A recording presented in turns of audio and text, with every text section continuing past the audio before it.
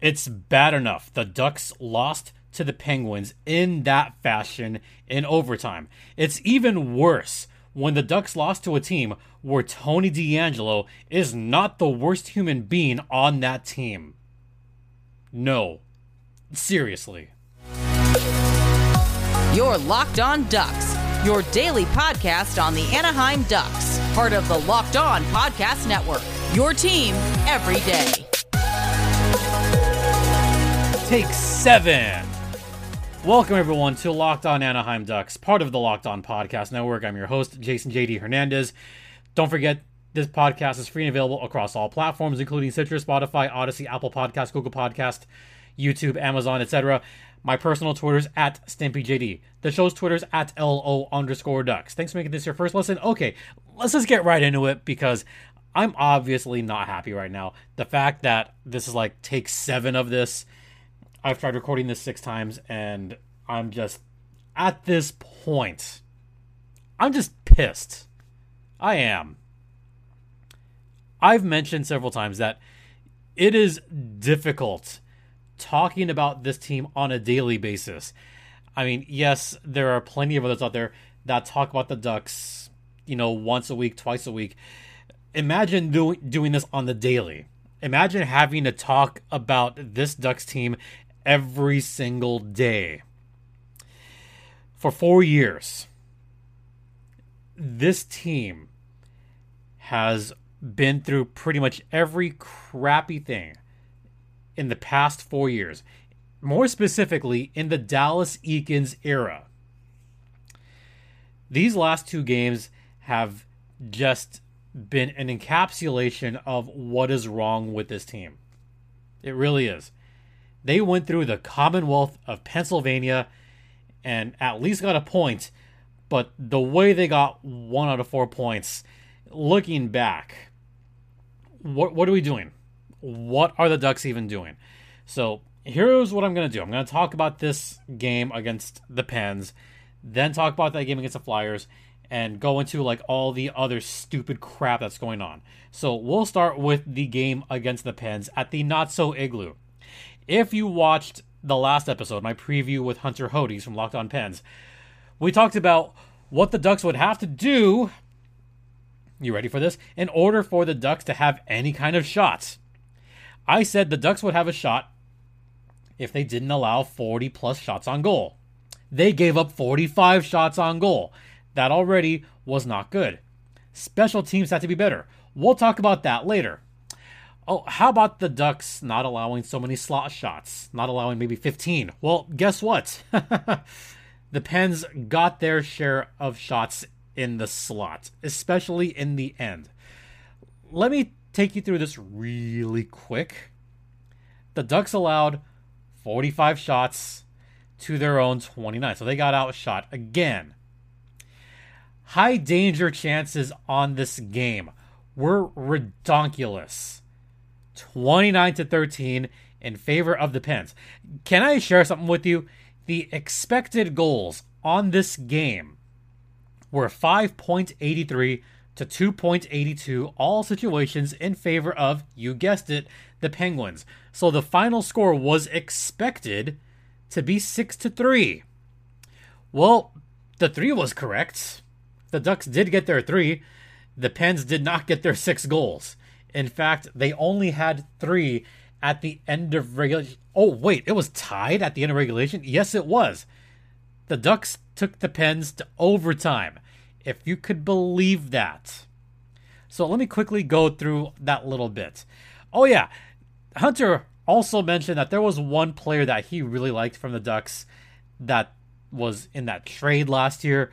He really likes Rickard Rakell and even said, watch him get a multi-point game. Well, guess what? Rax did get a multi-point game. In fact, he got 3 points in this game. 3. 1 in the first on that Jason Zucker goal. And then Uncle Rico scoring on the power play. Yeah! Mason McTavish, my man. Troy Terry, what up? Adam Henrique, Uncle Rico, power play goal. Oh my God, the Ducks scored a power play goal. Maybe special teams are beginning to work a little bit. How about the fact that the Pens had some good quality chances, especially in that second period, where the Ducks had 2 men down for about a minute, and somehow Pittsburgh didn't score. They did not score on that 5-on-3. Wow. Great killing by the Ducks. Awesome. But they were still down 2-1 at the end of 2 periods because Gino got a nice pass from Rickard Rakell, Rack's second apple of the game. It was 2-1, and I'll admit that's when I really started watching because, for obvious reasons, I couldn't watch the game live, the whole game live, for, kind of obvious reasons. And as I'm going through that third period, I'm thinking, wow, the Ducks don't look good right now. It's going to wind up being 2-1 till the end of the game.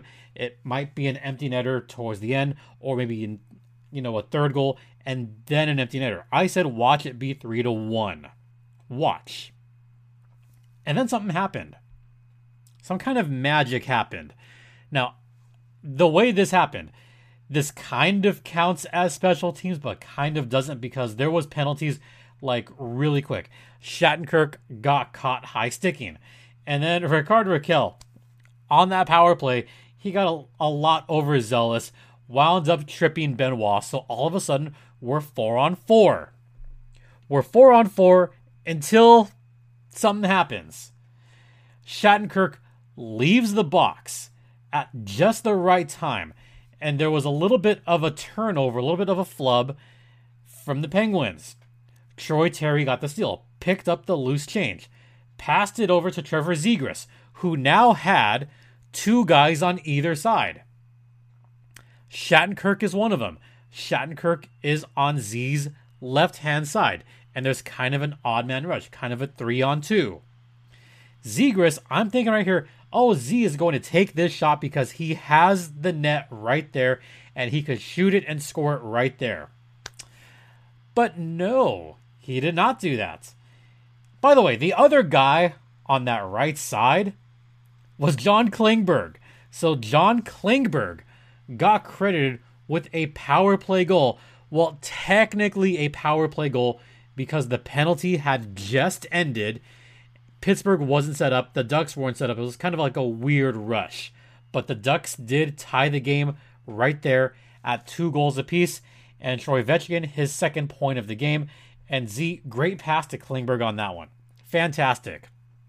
A few minutes later, on kind of another turnover, Ryan Strome passed it to a streaking Trevor Zegras, who went down the middle, except Zegras took the shot this time, scored what would have been the game-winning goal. It was 3-2. Whoa. The Ducks could win this game. They're up 3-2. Wow. This could happen. And then Brian Rust happened. Rickard Rakell got his 3rd assist of the game. Scores tied at 3. Great passing all around. The Ducks were 6 versus 5 against them, and they gave up that goal with 25 seconds left. Another late last minute goal given up by the Ducks. They've done this a lot this season. They did it a lot last season. They did it 2 years ago. They did it 3 years ago. They have a penchant for giving up very late goals, which will result in a loss. Like this one did. Oh, but how this one ended. I feel like I could talk about this for a while. So what I'm going to do is I'm going to head to the first intermission right now, talk about how that game ended and why it was embarrassing. We'll get to that on the other side. But first, let's talk about BetOnline, which is the one place that has you covered, the one place that we trust. BetOnline has you covered this season with more props, odds, and lines than ever before. If you want to check out the lines for the NBA, you can do that. They have the NHL as well. And hey, the football playoffs are on right now. And boy, what if you bet on that wild Chargers-Jags game in which the Chargers blew a 27-point lead? If you had put money on the Jags, you would have made a big amount of money. So, if you want to check out the latest props, odds, and lines, Head over to BetOnline using either your mobile device or your laptop. BetOnline is the official online sportsbook of the Locked On Podcast Network, and please gamble responsibly.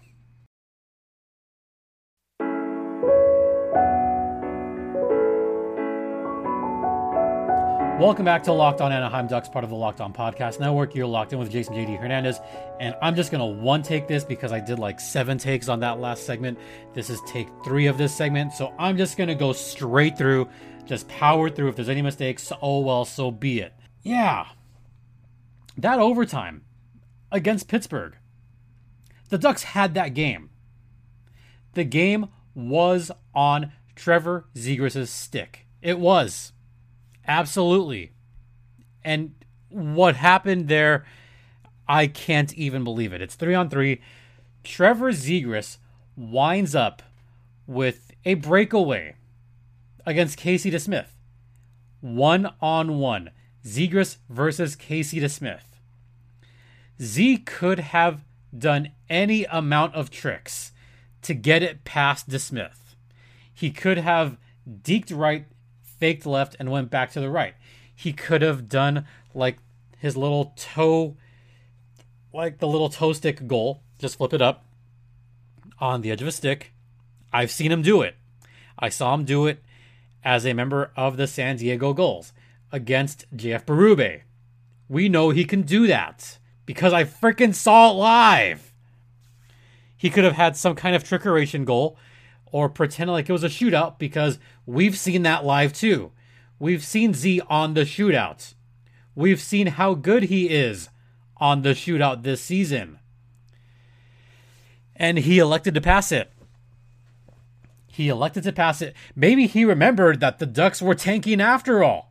Maybe he remembered that, hey, if I want to play with, my buddy Connor Bedard, maybe I should tank here, right? Yeah, let's do that. Zegras tried to pass it to Cam Fowler. Fowler wasn't ready for that pass. And all of a sudden we have an odd man rush going the other way. Sidney Crosby passed it to Jake Gensel, who put it away over Gibby's shoulder, and that was it. Pittsburgh won 4-3 in overtime, and the Ducks squandered a major chance to at least get one victory on this road trip. This would have been at least a kind of statement win for the Ducks. And it wasn't. Now, I get that Z is a great playmaker.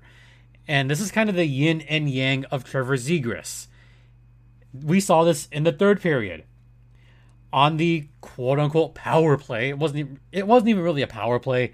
Shaddy had just left the box. It was barely a power play in the third for the Ducks. But on that Klingberg goal, Zegras had a lane. He could have shot it.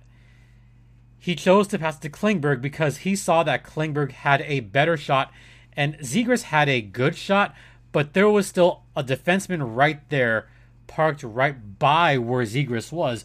So Zegras could have had a decent shot, maybe a rebound, but Klingberg was the better option on that one.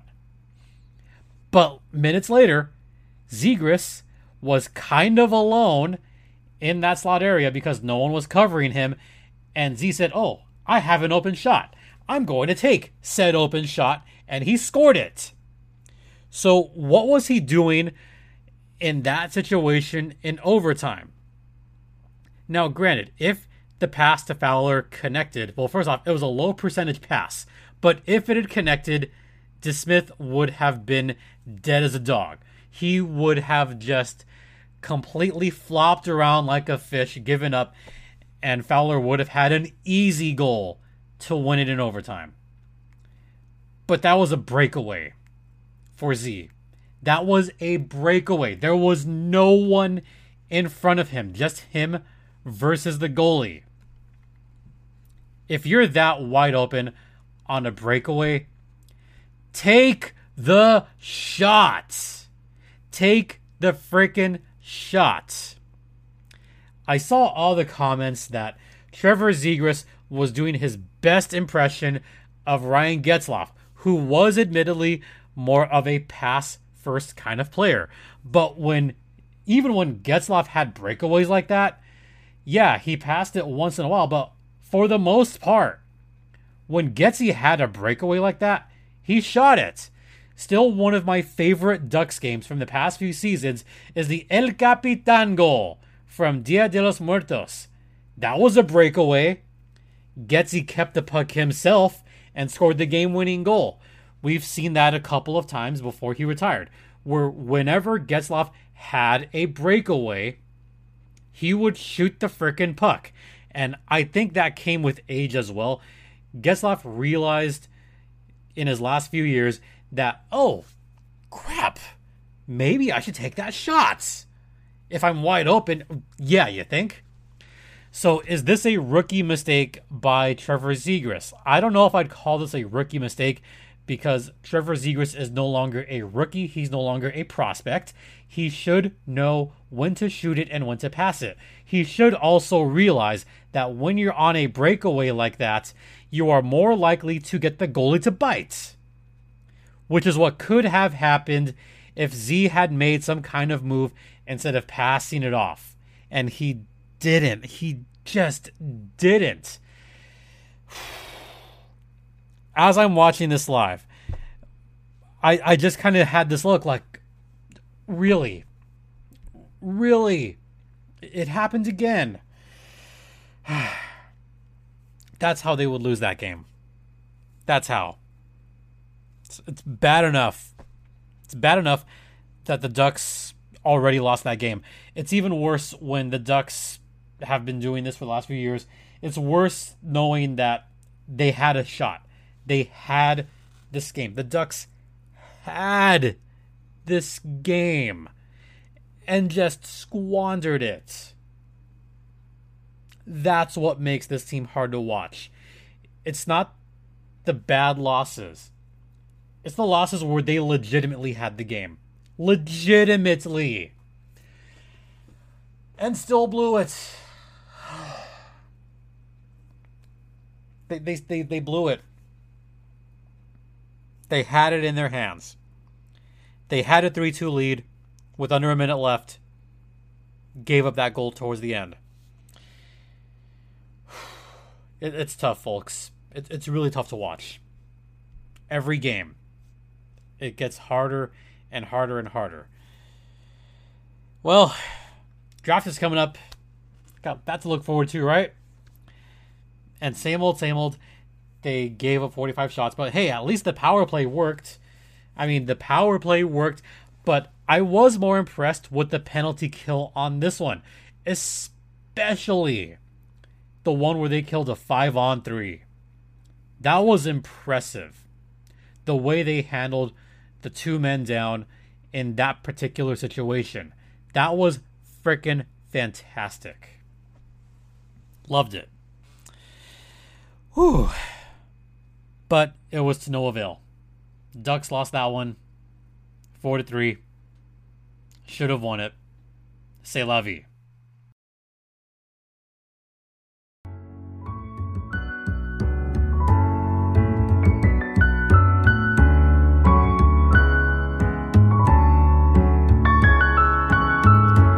Now I realize that we're up against it, so what I'm going to do is I'm going to make this a doubleheader on Wednesday because I'm way over time here. So instead of talking about the Flyers game on this episode, I'm just going to bring this up now because I'm already pissed off as it is. I'm already kind of in that mood. So, you know what? I'm just going to go for it here. Instead of talking about the game itself, I'm going to talk about the pregame, kind of a preview for the next episode. All right? During the pregame before the Ducks and Flyers game, first thing I noticed was Lisa Dillman and Eric Stevens at Iceman Cometh. They reported that Gibby was out and Stoley, the goalie, was in. So we would have Anthony Stolarz in net, which is great because Gibby at least got to start in his hometown against the Penguins. And Stoley would get the start against his former club, the Philadelphia Flyers. Stoley, bless his heart, still loves Philadelphia.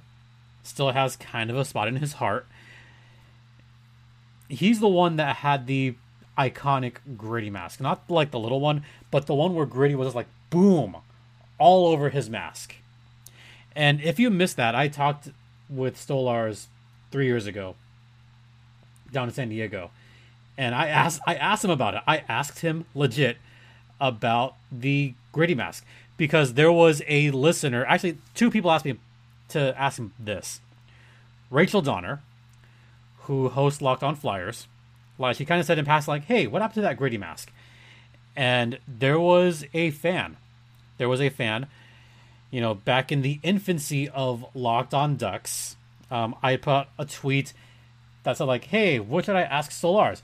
And one of you listeners or watchers said, hey, ask him about the Gritty mask.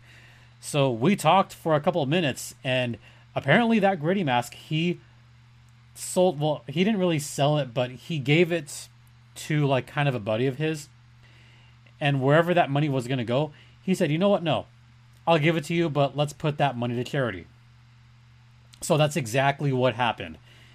One of his buddies has the mask, and they donated that money to charity. It's great. Just freaking great. One of the many reasons why I love Anthony Stolars. Just one of my favorite guys. So he was out there during warmups. He was the first goalie out for the Ducks. The first goalie out for the Flyers was none other than, Sam Ersson? Yeah, he was the first goalie out. He's been hot recently. He's been very hot. So we had our 2 goalies come out. And then we had all the Ducks come out. And then we had all the Flyers players come out. Oh, by the way, I should point out it was Pride Night in Philadelphia. Yes, we're going to talk about this. We're absolutely going to talk about this. Can you tell? I mean, okay. So this is no secret by now. For those of you that have known this, I'm currently the public address announcer for the Coachella Valley Firebirds. And one of the nights that we had at Coachella Valley recently was a Pride, well, actually not even a Pride night. We had a Pride weekend. We had a whole weekend. The anthem singers were both, part of the LGBT community. We had several members of the LGBTQ community dropping pucks on both of the weekend games. Also, the Firebirds, I mean, that logo is fire. Literal fire. The jerseys were a thing of beauty. I mean, I wanted to get a jersey, but they only had so few to give away. So, I couldn't exactly get one, but I got to see it up close. Got to get some pictures of it. It's beautiful, but I got a flag because I fully support the LGBTQ community. Fully support. I have friends, some longtime friends that are gay. I've got friends, I've got colleagues even. Colleagues on this very network that are part of the LGBTQ community. And to see what happened before the game, disgusting. Very disgusting. Ivan Provorov, a defenseman for the Philadelphia Flyers, refused to go out in warm-ups. Why did he refuse? Because during warm-ups, the Flyers wore their special Pride Night jerseys that they were going to auction off during the game. Really cool-looking jerseys. And Provorov refused. And he cited religious reasons. As I said, imagine losing to a team where Tony DeAngelo isn't the biggest piece of crap on that team. Imagine that. People already hate Tony DeAngelo for a plethora of reasons. And Provorov just blew that out of the water in one fell swoop by citing that he's got his own beliefs, which, okay, you can have your beliefs. That's fine. But at least go out there just for like a minute. And at least take like a short warm up and that's it. You can like take a warm up for a minute, go back in the locker room, take off the jersey. That's it. That might have been okay. It might have been. But for him to flat out refuse, I'm gonna use this word carefully here. It's kind of cowardly. It's absolutely cowardly. You do not go out there during the team's first Pride Night when you have teammates that are donating their time and money to the local LGBTQ community and do that. It's a bad look, especially on the team's first Pride Night. They're never going to have a Pride Night again, not after this. I mean, for some teams, it took long enough to have a Pride Night. Like I said, this was the first one for the Flyers. I bet they don't do this ever again. I hate to say it, but they might not. And this is where we are right now. We're in the year 2023, and we still have players that think it's, I'm going to say it, that think it's disgusting. There are still a lot of players in the NHL and AHL that think it's disgusting. And I liked this from Steph Driver, and I retweeted this. Provorov was allowed to play in this game for the Flyers, the organization that was the first to say that you'll be removed from the arena if you utter a homophobic slur after refusing to wear a Pride logo for warm-ups. Now, did he have a right to refuse? Yeah, he had the right to refuse. I mean, the Flyers could have responded by not allowing him to play. Yes, he has that freedom. But it doesn't give you the freedom from all the consequences that are going to happen right there. And there's going to be a lot of consequences from this. There really are.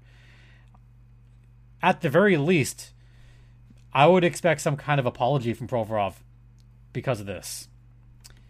And you know what? I'll even go even further. You know what? I'm going to peel back the curtain here just a little bit. Just hold on 1 second, folks. Just excuse me. Okay, I'm going to do this. All right. I get a script. Yeah. I get a script every game during the Firebirds games. I get a script. And in that script, there are certain things that you cannot do. And I know I have it in here as well. You do not have discriminatory language. It actually says that in my PA script. And I remember this because I've said this 8 times already. There is no place for discriminatory language. And it even goes so far as to say that if you throw out a homophobic slur, you could get thrown out of the arena. Yeah, I mean, I know I have it in the script because this is from the last game that I have. But I say this every time. And it's there for a reason. It's absolutely there for a reason. It's there because of stuff like this. Because fans will, code of conduct. The AHL has a code of conduct. The AHL, the league, requires anyone who uses objectionable, undesirable, racially discriminant, or homophobic slurs. Can't do that. And those spectators are subject to immediate ejection in addition to possibly being arrested. I don't think you'll get arrested for saying a homophobic slur, but you will get ejected from the game. It's as simple as that. It's as simple as that. And yet it's still happening. It is still happening in the year 2023. It's just sad. It's just really sad. And like I said, I have colleagues, friends, allies that are part of the community, and I stand with them. One of my really best friends, who's a hockey fan, and I don't know if he's watching this, but his name is Chris, who I've done radio stuff with a long time ago. Like, we're talking over a decade ago. God, close to 2 decades ago, now that I think about it. I used to do some of the radio spots for him down at, I forgot the radio station, but it was a long time ago. It was for an 80s show. And he's gay. And he's a hockey fan. Him and I have had discussions about this when there have been other actions, despicable actions from players that are homophobic. We talked at great deal just about all the despicable stuff that's happened. I know I'm going to get a phone call from him probably tomorrow because he is a hockey fan. He's a big hockey fan. He actually lives in South Jersey, close to the Flyers. I'm sure he's heard about this by now. He's got to be disgusted. I'm disgusted on his behalf. It's terrible. So I'm just going to conclude this podcast by saying, if you are part of the LGBTQ community, I stand with you. I support you. Absolutely. You know what? That's how I'm going to end it. I'm not even going to do my normal send-off. I'm just going to say thanks for watching. On behalf of myself, for Locked On Ducks, I'm Jason J.D. Hernandez, saying, please be kind to one another. Please be kind to one another.